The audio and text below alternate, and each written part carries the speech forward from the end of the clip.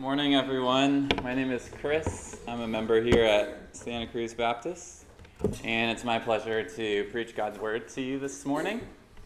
Happy Father's Day to all the fathers and father figures here.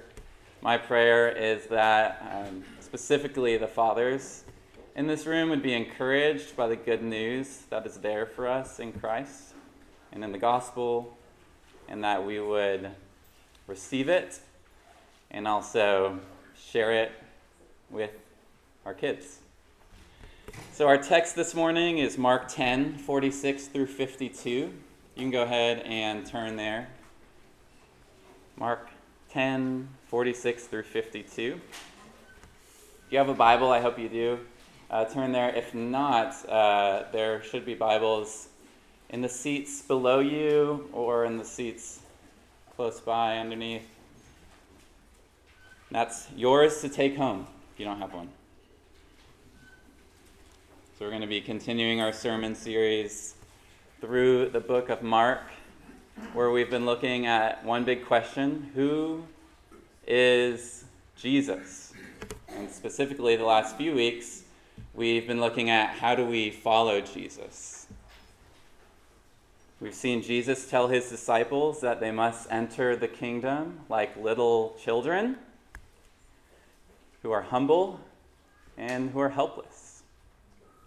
We've also seen that we cannot come to Jesus like the rich young ruler, who is the opposite.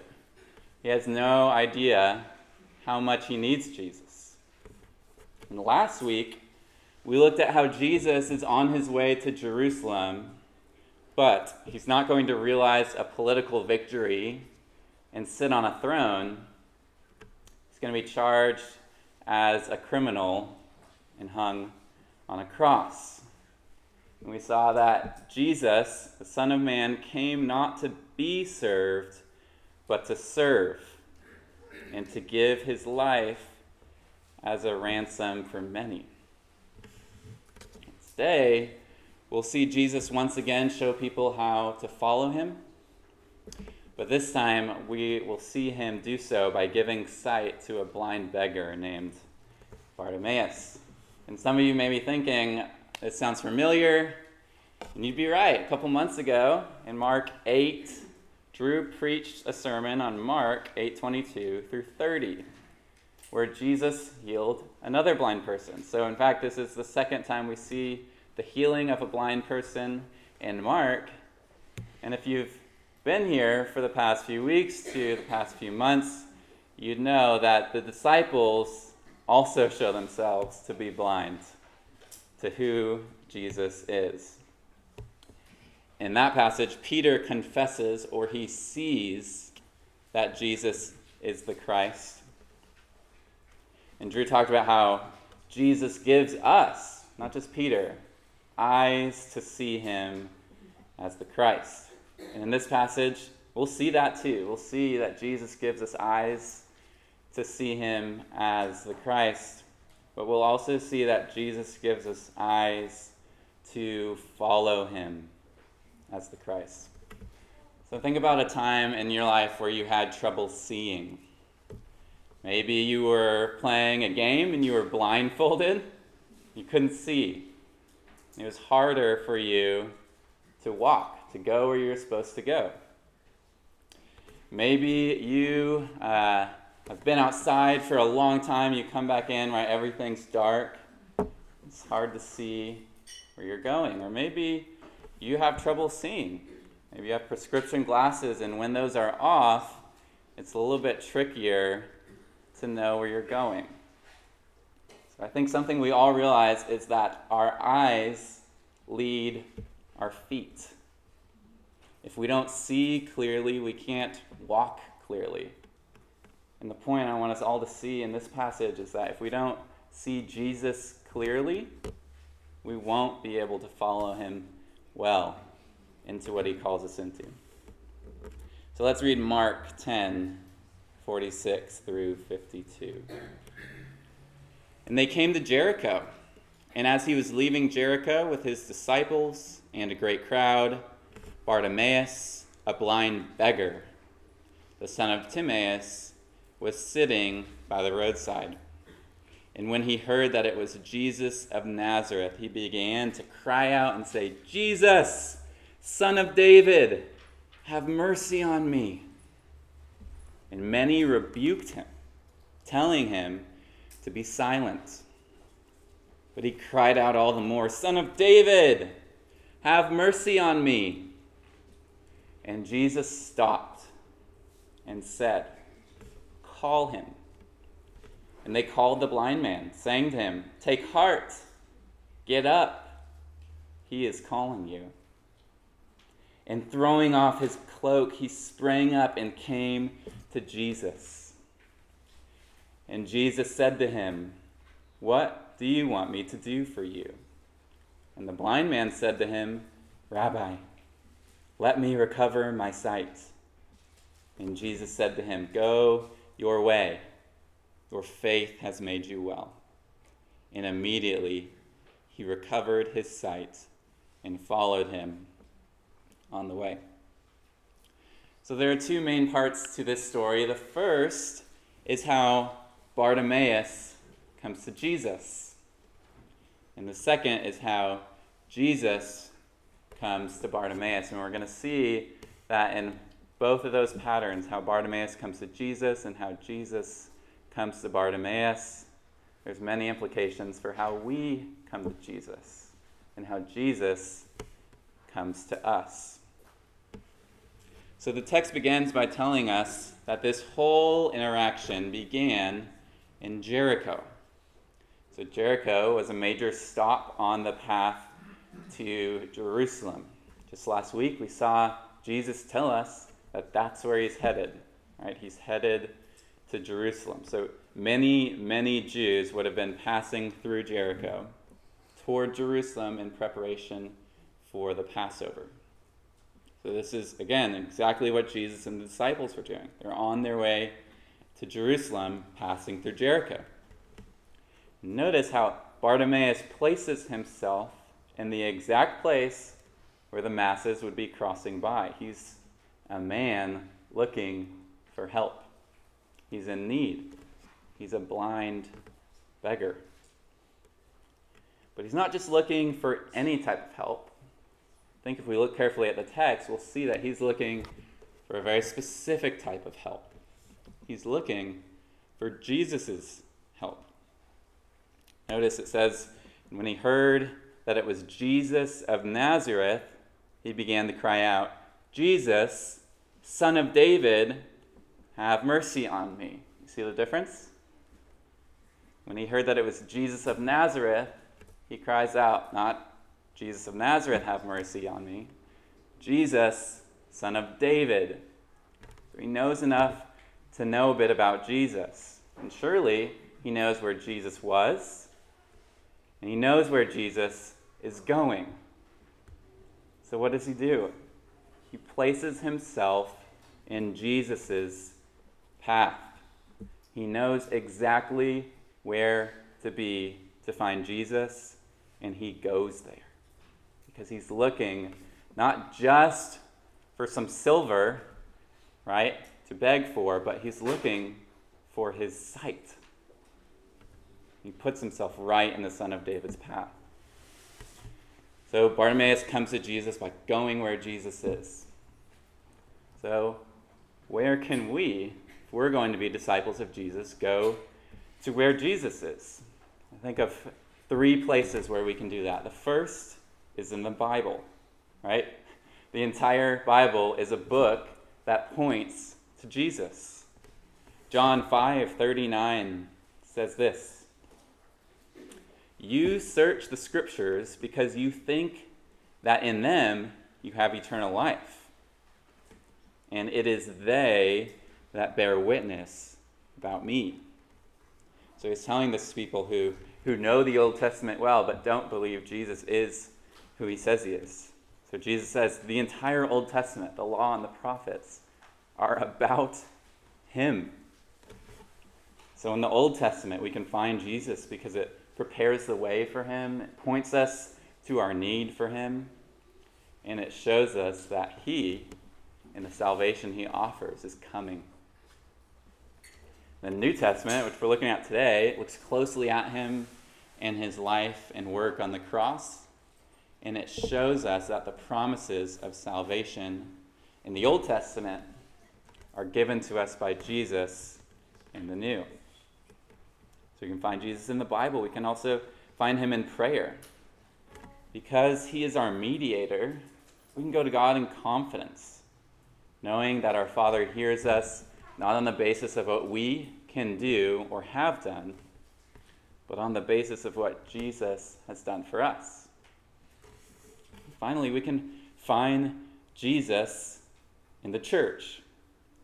As messed up as churches can be, Ephesians 1:22 through 23 tells us that God put all things under that's Jesus' feet, and gave him as head over all things to the church, which is his body, the fullness of him who fills all in all.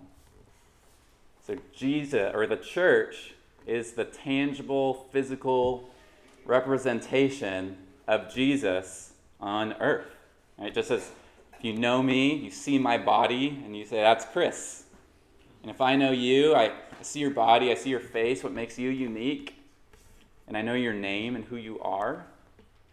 In the same way, we can see the church, again, although it's flawed with sinners in it, we can see the church and know that it's Jesus' body, the representation of him on earth, and we can find Jesus there. We can find Jesus here. Now, if you're wondering what it really means to be a part of a church, maybe you've never been a member of a church before, I would really encourage you to come next week and come and stay for the members meeting, where you can find a lot more about what it means to be a church, what it means to be a member of a church, and to really not just come and visit, but to really plug in and to be a part. So, read the Bible, pray, be in Jesus' church, right? That's how we can go to where he is, like Bartimaeus did. Bartimaeus also comes to Jesus with a spirit of humility. So he doesn't just come to Jesus, but he comes to Jesus in a specific type of way. And that's with a spirit of humility. Everything about Bartimaeus demonstrates that he's a humble man. He's an outcast. He's described explicitly as a beggar. Right? Not all blind people described in the Bible are called beggars, but Bartimaeus is. He's called a blind beggar. Right? He's on the side of the road, wholly dependent on another for help. He can't help himself to see. I'm sure he's tried. Right? This isn't new for him. He's come to the realization he's in need. And only Jesus, the Son of David, can help him. So, aware of his need, he even continues to cry out to Jesus in the face of opposition. Look at verse 48. They rebuke him, the crowd. They basically tell him, shut up, man. They think he's a nuisance. They think he's this just piece of garbage on the side of the road, and they've got to get past the stink to get to where they want to go. Is that the way Jesus sees Bartimaeus? No, it's not. But they don't think that the great prophet Jesus has got any time for this man. Which is amazing, because if we think about the 3 times in Mark 10 where we see, right, who's the type of person that Jesus is interested in. The first one is the little children, right? People are bringing the children to Jesus, and they're rebuked. Jesus doesn't have time for little children. He's more important than that. And what does Jesus say? Bring them to me. And then we see the rich young ruler. No one rebukes him. And he goes away sorrowful because he can't enter the kingdom, because he refuses to give up his riches. He refuses to come to Jesus in complete need. It's amazing. But Bartimaeus just cries out all the more. He says, "Son of David, have mercy on me." He's completely beyond trying to look good in front of the crowd or Jesus. He's a blind beggar. He's got nothing to offer. He's got nothing to prove. He can't give Jesus anything that Jesus needs. All he has is his humble request for sight. Now, we may be here today thinking that, we've got a little bit to offer. We're here. Maybe we've got a house, a job, some money to put in the offering box. We'll fill in the blank. But we really do not offer Jesus anything that he needs. Now, it's a really good thing that we are here, don't get me wrong. But the point is that it's not because of us that we're here. It's because Jesus has called us here. And by his grace, we've been given the sight to come. Bartimaeus doesn't give himself sight. It's given to him by Jesus. Right? And the point here is that we have to know that we're blind or we're needy in order to come to Jesus to have our needs met. Without a deep and pervasive sense of need, we won't come to him. There's no point. Right? We can't find a doctor until we know we're sick. We have no business being in the doctor's office unless we know we're sick. We can't find our way until we know we're lost. We can't ask for sight until we know we're blind. So we must, like Bartimaeus, recognize our weakness. Recognize that we have nothing to offer that Jesus needs, and come to him for mercy. So this brings us to the second part of the story, right, where Jesus comes to Bartimaeus, or he calls Bartimaeus. In verse 49, the text says that Jesus stopped and said, "Call him." They called the blind man, saying to him, "Take heart, get up. He's calling you." So first, look at how Jesus handles this situation. He's so the master teacher. Right? He could call him himself. Jesus could do it in a bunch of different ways, but what does he do? He tells the crowds to do it. The very crowds who just told Bartimaeus to shut up, that Jesus doesn't have time for you. He says, you go do it. Why? Because he knows that they have something to learn about Jesus, about his kingdom, about how you have to follow him. They need to know, just like we do today, it's not the strong and mighty who get in, but those who are weak and ask for mercy. Again, these are the people who've been following Jesus, right? Bartimaeus isn't the only blind person. The disciples, the crowds are also blind to what it means to follow Jesus. If we think about it, the result is you can be really close to Jesus and still miss what he's all about. So we have to be careful to align ourselves with the Word of God, because that is where we can know who Jesus is and how we come to him, how we follow him. So the very person the crowds thought was unworthy of not getting help, but even asking for it, so the very person Jesus stops to give mercy to. Jesus is clear on this. Again, Mark 2:7. He says, when Jesus heard it, this is way back in the beginning of the gospel, when Jesus heard it, he said to them, "Those who are well have no need of a physician, but those who are sick. I came not to call the righteous, but sinners." Again, those who think they're righteous are not the ones Jesus is interested in. He needs them to know that they aren't righteous before they can come to him. In fact, those ones who think they're well and think they're all great and mighty are the exact ones that Jesus harshly rebukes and condemns. But he gives mercy to those who are able to recognize that they're sick and come to him for that mercy. Friends, I want you to see that Jesus' heart towards sinners is unimaginably kind. He is the friend of sinners. So just as we can't plumb the depths of God's wrath toward prideful rebels who refuse his mercy, so we also cannot plumb the depths of his great and gentle love for humble sinners who come to Jesus. Here's the good news. He doesn't require that you bring anything to the table. He just requires that you come to the table.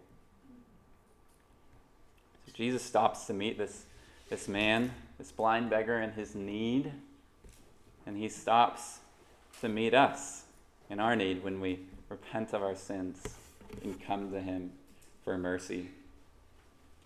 So after Jesus stops, his little entourage, the crowd, goes up to Bartimaeus. They listen, and they say, "Take heart, get up. He is calling you." I want you to sit on these words for a moment. Take your time. These are some of the most encouraging words I've heard in the Bible recently. Take heart, get up. He is calling you. Take heart, get up. He is calling you. And because Jesus calls the weak, the blind, the spiritually dead, if you resonate with that group, Jesus calls you. Now, the word take heart may ring a biblical bell for some of you. It appears 7 times in the New Testament, and all of them are in the Gospels and Acts. We're going to look at them on the screen right now. So to the paralytic in Matthew 9:2, it says, "When Jesus saw their faith, he said to the paralytic, 'Take heart, my son, your sins are forgiven.' To the woman with a 12-year-old blood disorder in Matthew 9:22, 'Take heart, daughter, your faith has made you well,' and instantly the woman was made well. To the disciples, as they watch him walk on water, terrified, for they all saw him and were terrified, but immediately he spoke to them and said, 'Take heart, it is I. Do not be afraid.'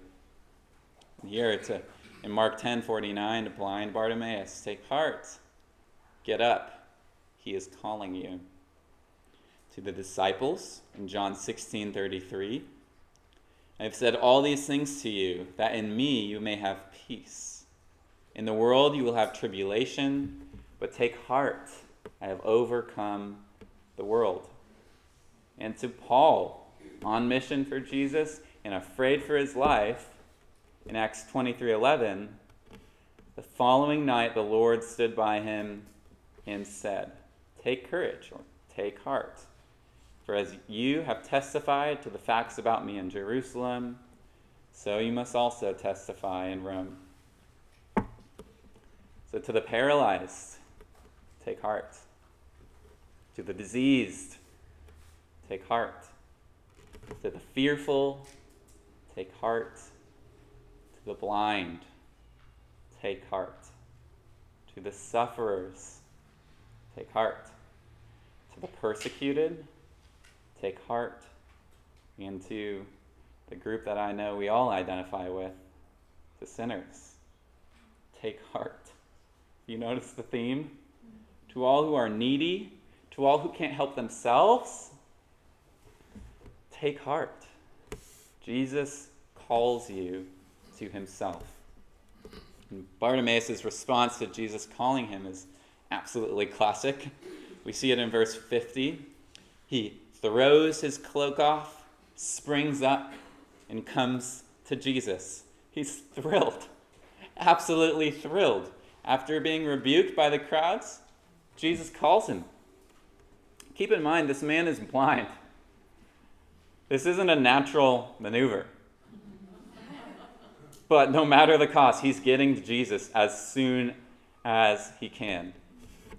Now, some of you dog owners in the room may be able to resonate with this. It's amazing how a dog can just go from asleep to at your door barking, jumping all over you in like a second. That's a little bit like what Bartimaeus is doing here.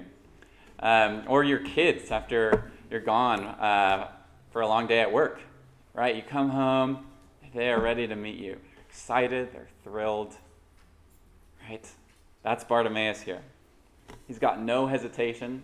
He's not playing hard to get, like kind of walking to Jesus. No, he's going as soon as he can. And I want to tell you, if you're here today waiting for the right time to come to Jesus, begging for mercy, now is the time. We sung a song last week that says, if you tarry, if you wait till you're better, you will never come at all. Jesus doesn't call you only when you've got your life put together, when, things are working out. Maybe you're on a hot streak. No. He calls you as you are. So run to Jesus, and like Bartimaeus did, run as fast as you can. So next, Jesus asks Bartimaeus, what do you want me to do for you? Now, if you got your Bibles, I really want you to see this. Does anyone remember the last time we heard Jesus say these words? It was last week in our sermon, from 10:35 through 37. And James and John, the sons of Zebedee, came up to him and said to him, Teacher, we want you to do for us whatever we ask of you. And he said to them, right here, what do you want me to do for you? And they said to him, grant us to sit, one at your right hand and one at your left in your glory. So James and John, they want a piece of the pie. They've been with Jesus this whole time, and they want a share the glory. They want to sit the right hand and his left. What do you want me to do for you? And now, blind Bartimaeus, Jesus asks him the same thing. And what does he say? I want to see. Rabbi, let me recover my sight. You see the difference? You see how even if we're familiar with Jesus, we can still miss it?